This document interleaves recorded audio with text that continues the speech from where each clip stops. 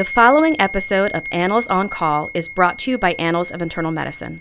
For more episodes and links to CME and MOC, visit go.annals.org/oncall. An alternative view is that it's wishful thinking. We have been trained in diabetes to treat to glucose targets, and if that were to not be the way to treat these patients, then what is our contribution? Given permission, so to speak, to actually cut back at a particular point, I think is very nice. Welcome to Annals on Call, a podcast based upon articles from the Annals of Internal Medicine in which we discuss the implications of the article for you, the listener. This is Dr. Bob Centor.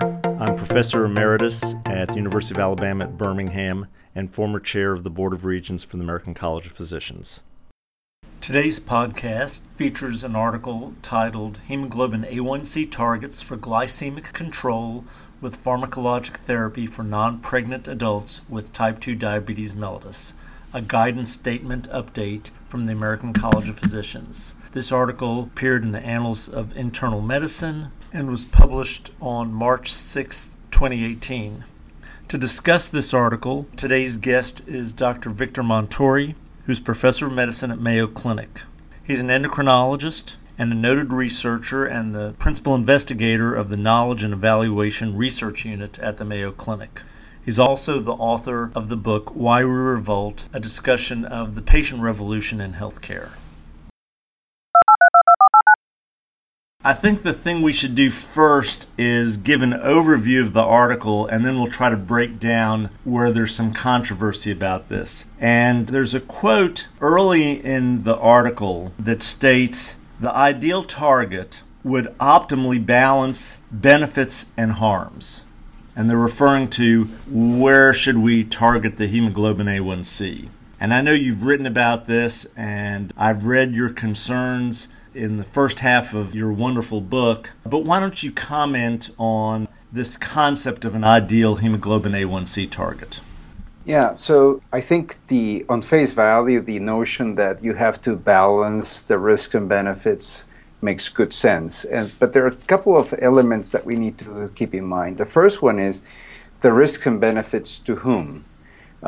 In general, when people draft recommendations or guidance or guidelines, they tend to imagine a group of patients and what will be the right approach for that particular population. And in today's day and age, where we have a lot of investments in population health, and we're trying to be efficient with the use of healthcare resources, having a general guidance for a population seems to make sense. But the balance of risk and benefits in a condition such as diabetes, and we're here talking about exclusively about type 2 diabetes, is actually, I think, quite dependent on the context and situation of each patient, making the ideal A1C, a point value of it or a narrowly defined range, very hard to use to determine the quality of care, for instance, of a specific patient. The second thing about this balance of risk and benefit is that directly approaching diabetes as a hyperglycemic condition and treating hyperglycemia relates to two things. One, avoiding hypoglycemia, which is direct harm from our therapy with no benefit. And the other one is mitigating hyperglycemia. So we're interested in capturing those two ends. And it makes little sense to look in the short term at a number, A1C, that represents the average. So in other words, that hides the two ends that we're actually supposed to be focused on. And of course, historically, we chose A1C because it relates to long-term complications. And while it does observationally, it has not proven very responsive as a surrogate for treatments of diabetes, predicting how much treatments of diabetes will reduce diabetes-related complications. So A1C is really challenging as an end-all and be-all of guidance for how to treat diabetes. So this particular paper is not considered a guideline, but rather guidance. And so the evidence level necessary for guidance statements is not quite the same as for guidelines, even though this does come from the Guidelines Committee at the American College of Physicians. Their first statement refers to personalizing goals for glycemic control in type 2 diabetes, where you have a discussion of benefits and harms of pharmacotherapy, what the patient's preferences, what their general health and life expectancy is, the treatment burden, and the costs of care. So what do you think of that guidance statement, and why might that guidance statement bother some diabetes organizations?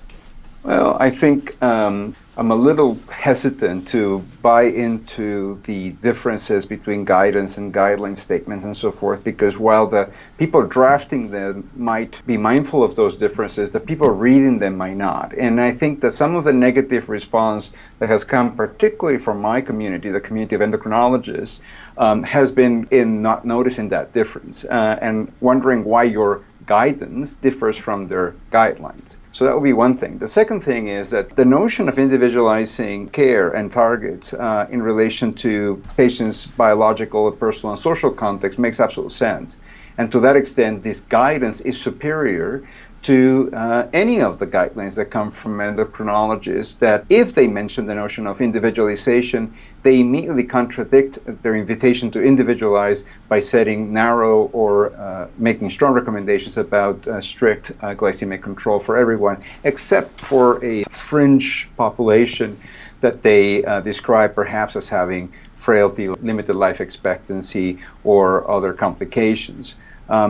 But the truth of the matter is those special cases are examples where individualization is particularly hard, not examples of where individualization must take place, while the other groups can be treated in a one-size-fits-all approach. So I think to that extent the ACP guidance is superior, but it's actually a very hard guidance to implement and to measure in terms of its quality from a population perspective or an administrative data set perspective, which means that those that then link this to, say, quality improvement, pay for performance, or any other tool of industrial healthcare will have a hard time determining whether this guidance is being followed. So that was guidance statement number one, is personalization. Guidance statement number two is if you're going to target hemoglobin A1C, you should target it between 7% and 8% rather than below 7% that we see in most of the diabetes organizations. Mm-hmm. Of course, that's fine. What that is saying, I think, to most patients and clinicians is that, first of all, A1C varies by 0.3. So if you get a 7.3, that could be a 7 or a 7.6. So very narrow ranges ignore sometimes the variation that is expected. The second thing is that 7 is still far away from 70 or 60 or 50, which is where symptomatic hypoglycemia may come on. And 8 is getting up there with the renal threshold for glycosuria and the potential symptoms of symptomatic hyperglycemia. So that's basically saying that you would like your A1C parked somewhere where you're away from lows and less likely to have symptomatic hyperglycemia. Now, depending on how you're treating diabetes, an A1C between 7 and 8 may still be associated with significant lows, where the average is landing between 7 and 8, but it's achieved by very high blood sugars and very low blood sugars. And so the average might look good, but you may be mistreating patients. But it's a reasonable range. Why do many of the guidelines from endocrinology associations and diabetes groups target 7 rather than 8? And some of them have come out and said that this is a bad guidance statement. Yeah. I think we misread the evidence. And I don't know if the misreading, so the cynics will say that we misread the evidence because it gives value to our jobs. And also it gives value to our partners. Many endocrinologic societies depend from funding from pharmaceutical companies whose main product lines in diabetes are glucose-lowering drugs. So that's the cynic view, and that may be true. An alternative view is that it's wishful thinking. we have been trained in diabetes to treat to glucose targets. And if that were to not be the way to treat these patients, then what is our contribution to their care? So that's a pretty threatening statement. And we've seen it before in endocrinology when hormone replacement therapy was challenged. And the first response from organized endocrinology was, oh, don't stop your hormones, talk to your doctor, it's all going to be okay. Or when we learned that Avandia or rosiglitazone could cause myocardial infarctions, increasing that risk by about 40%. Don't stop the drug, talk to your doctor. So we tend to respond in that way, I think, to anything that could feel as like a threat to what we have up to that point held dear.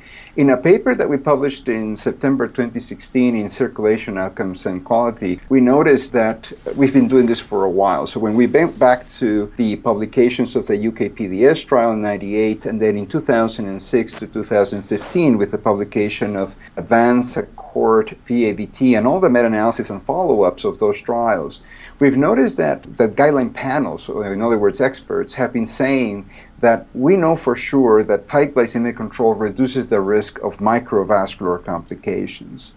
But in that analysis, we noticed that that has never really been true for dialysis, renal death, blindness, or clinical neuropathy. So that seemed to be based on wishful thinking and extrapolations from type 1 diabetes. And then most guidance up to Accord thought the same thing about macrovascular complications, but after Accord, they became quite concerned that perhaps glycemic control will be negative for cardiovascular health. But our analysis shows that there are only 3 consistent outcomes from tight glycemic control.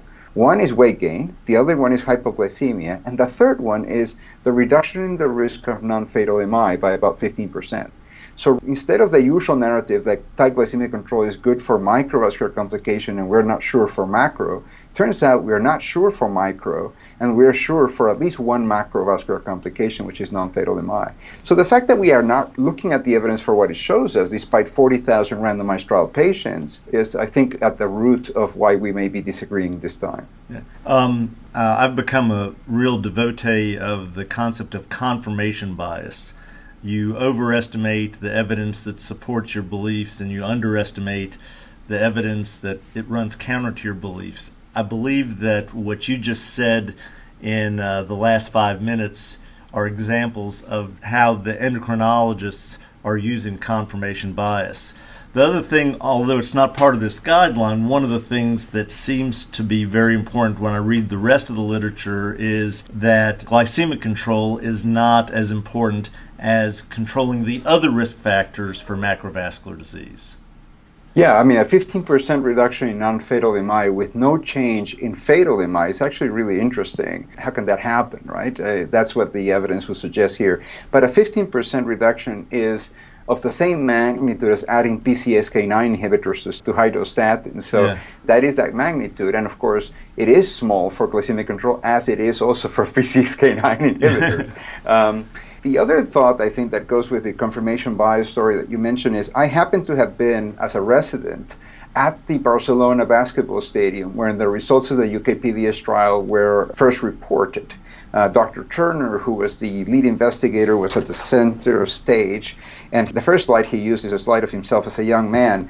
That's when the trial started. The trial, for your listeners, continued until they found the p-value, and that was way beyond the initial estimated length of that trial. That trial was supposed to be a 5-year trial, which started in 1977. Remember, it reported its results in 1998.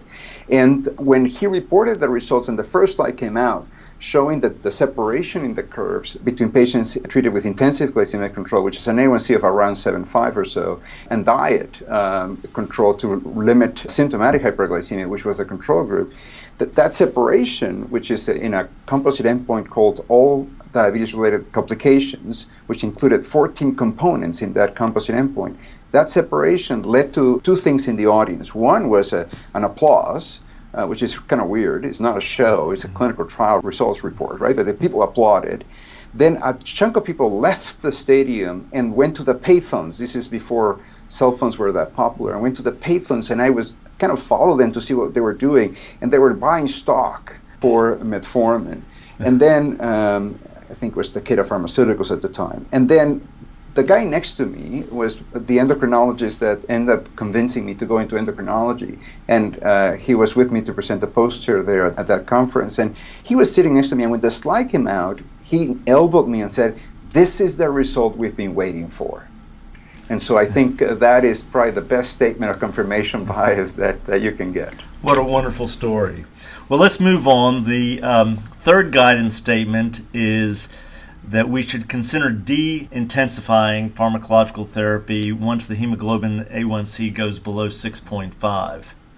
Yeah, this is unique, right? Most guidelines or guidance statements do not provide any support to the notion of de-intensification or de-prescribing. So this is very enlightened, I think, particularly in light of the fact that many of our patients, 75% in one study that we are hoping to publish soon, report some degree of treatment burden across a range of things, from just waiting too much time for care, from struggling to figure out how to pay for medications and get approvals from insurance, to deal with diet and exercise and so forth. So having an opportunity sanctioned by experts, so given permission, so to speak, to actually cut back at a particular point, I think is very nice.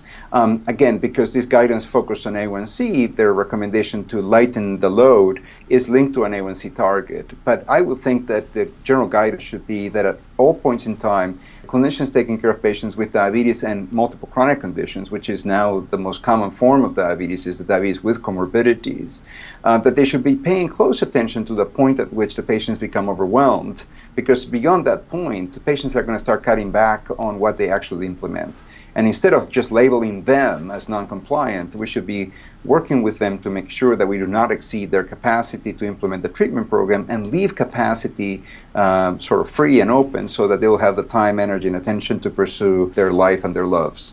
So I'm going to tell an anecdote. I was just at the Society of General Internal Medicine meetings, and a colleague told me a story about a patient who was prescribed 12 medications. He never got his diabetes under control, never had his hypertension under control, and then one day it came out when his wife was in the room that he decided that he should not take more than 5 pills, but he sort of took them at random, which pills he was going to take. So the whole idea of trying to figure out what the patient can tolerate, both financially and emotionally, in terms of how many pills they can take, should have some impact on how we treat them and how we prioritize their 4 different comorbid diseases. I think that's great. As you may know, we've been working for the last 15 years on shared decision making, and the current way of thinking about its objective is to arrive at a treatment program that makes sense to the patient intellectually, so they can understand why they're doing, emotionally, so that it will feel like the right thing to do, and practically, so that it can actually work within the complications of their life. And we need to achieve those 3 sense-making targets to know that we've done good shared decision-making. A very interesting 4th guidance statement. I've not seen one like this before.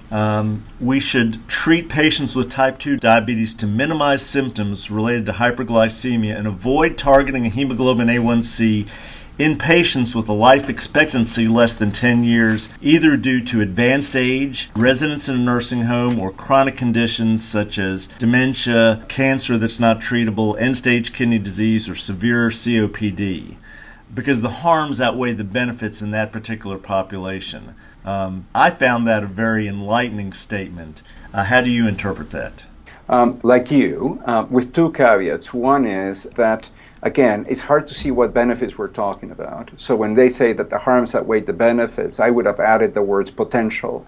So because the harms outweigh the promised or potential benefits in this population or in any other population, we have a hard time beyond symptomatic hyperglycemia to identify the benefits to lowering A1C with any intervention and achieving benefits. So that would be one part.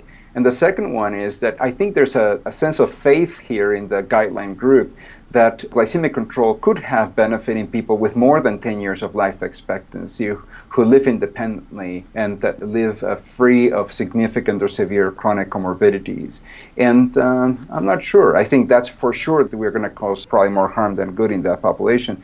But I think by limiting to that population, it almost suggests that we don't have to follow the guidance one, which is the idea of personalizing, which I think is a much, I would stick with guidance one, personalize, and then when you find somebody whose comorbidities for them make it incredibly unlikely they'll benefit and very likely they'll cause harm, then you need to back off. And I think what Guidance 4 is provides a list of people at the extreme where really there's almost no reason to pursue glycemic control beyond symptomatic relief. Now, in our discussion, you've mentioned performance measures several times, and I do have a skeptical viewpoint of performance measures in general and whether they actually do good when they're targeted for pay-for-performance. I think performance measures are a nice way for you to assess your own practice and make your own personal adjustments. But we do live in an age where insurance companies, including Medicare, use performance measures. So this committee suggests that there should not be a performance measure of a hemoglobin A1C at any number that's less than 8% in any patients, but you should have as an exclusion in the denominator the patients who were in that fourth guidance statement.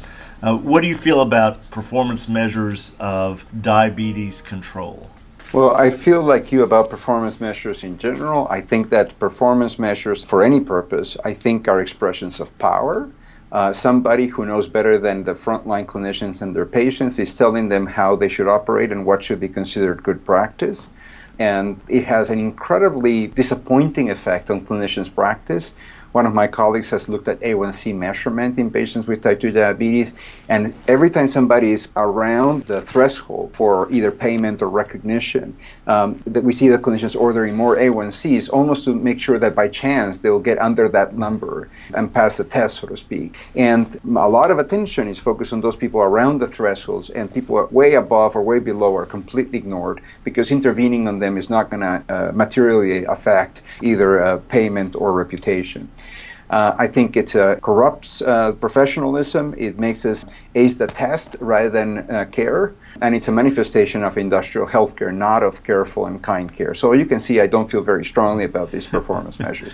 I think the guidance is particularly wise in putting some boundaries over what performance measures should be doing in terms of pushing, for instance, A1C less than 8 on anyone, and leaving clinicians perhaps enough room from 7 to 8 or from 4 to 8 if you want, to identify an A1C target that might work for a particular patient. But yet again, I'm very skeptical of A1C targets, and I'm wondering how much opportunity we're losing here by focusing only on A1C when diabetes and its comorbidities is such a complicated biological and social situation for patients that by focusing on glycemia, I wonder if we're missing the underlying troubles that have hyperglycemia as its symptom, not as the core pathophysiologic abnormality. The analogy I draw with trainees sometimes is I ask them to reflect. If we knew nothing about infections and we had some people presenting with fever, would we know, we probably have now 12 different drug classes that lower fever and still have the kind of outcomes that we see in untreated infection. And I wonder if to some extent, I don't think a full extent, but to some extent we're making the same mistake with hyperglycemia in type 2 diabetes, in which hyperglycemia may just be a marker of allostatic load or some homeostatic disruption, in which normalizing glycemia gives the impression that we're doing something for patients. But again, 40,000 patients in multiple randomized trials later, we can't really tell for sure that patients are better off, either in terms of living longer or feeling better. So I think we've gone through the guideline very well, and I think the final thing we should do is to have you summarize what the takeaways are from this guidance statement, what you like about it, and what you would improve on it. As opposed to my organized endocrinology colleagues, I think this is brilliant. I think it's a step forward. I think it begins to recognize the fact that most patients with diabetes live complicated lives, have complicated comorbidities, and that the task of caring for them carefully has to be smarter than simply getting a number to a particular range. I think that the boundaries that they've placed around the clinician and the patient to protect them from overly narrow targets, overly tight targets, and its associated performance metrics is wise, and their invitation to de-intensify when we've gone too far or when the patient's context has changed so much that there's simply no chance for them to benefit, I think is also quite wise. I think we need to go further. I think this doesn't go far enough, and we need to start looking at extrapolating these recommendations to the research enterprise as well, and begin to look at clinical trials, even from early phases and new science, to figure out how might we improve the lives and the quality of life and duration of life and ability of patients with diabetes beyond glycemic control. One concern, and this has affected everyone that has looked at hypoglycemia, is that hypoglycemia avoidance, which I think is very relevant in this particular guidance as a major harm of many of our anti-hyperglycemic regimens, as a major harm of aiming low. Hypoglycemia avoidance requires increasingly the use of more expensive or more invasive medications in terms of injectable drugs, and drugs that out-of-pocket costs are, somewhere between 20 and 80 times more than, say, metformin or sulfonylureas. So there's a potential downside to emphasis on avoiding hypoglycemia that could have a negative impact on the burden of treatment of patients, particularly in the financial side. So as it always happens, every time you start trying to be more patient-centered and try to stay away from industrial forms of healthcare, something about our greed-based systems, bites you back. And I think in order to take care of patients with diabetes or any chronic condition, we can't tolerate the kinds of prices that are put on medicines that are pricing people out of the care that they need. So some of these patients that need to avoid hypoglycemia need medicines that they probably can't afford. And so I think that we need to address. And for the listeners, we will address that in a subsequent podcast on choosing proper drugs. I'd like to remind everybody that all of this conversation has been about type 2 diabetes. We did not discuss type 1 diabetes. We did not discuss pancreatic diabetes. Type 2 diabetes is a very complex disease, and there's probably more than one type of it. I'd love to thank Dr. Montori for just an excellent discussion and making some points about diabetes that I think are worthy of us all considering very strongly. He is an expert in this topic, has written widely on this topic, and we're so pleased that you were able to join us, Victor, on this podcast. Thank you very much. My pleasure. Time for Bob's Pearls. This very interesting discussion has really informed how I think about the management of type 2 diabetes. I've broken it down to 3 goals. The first being avoid symptomatic hyperglycemia and avoid hypoglycemia. The second goal is to discuss prioritization with the patient. What are we trying to accomplish, and what is reasonable for this patient given the comorbidities that they have?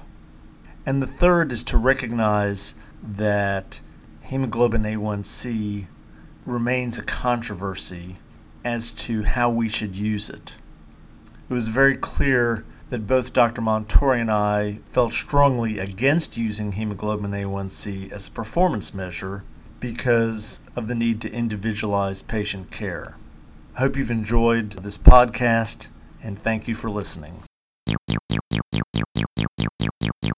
For more episodes of Annals on Call and links to CME and MOC, visit go.annals.org/on-call. Participant statements on this podcast reflect the views of the participants and not necessarily those of the journal or the American College of Physicians, unless so identified. The information contained in the podcast should never be used as a substitute for clinical judgment.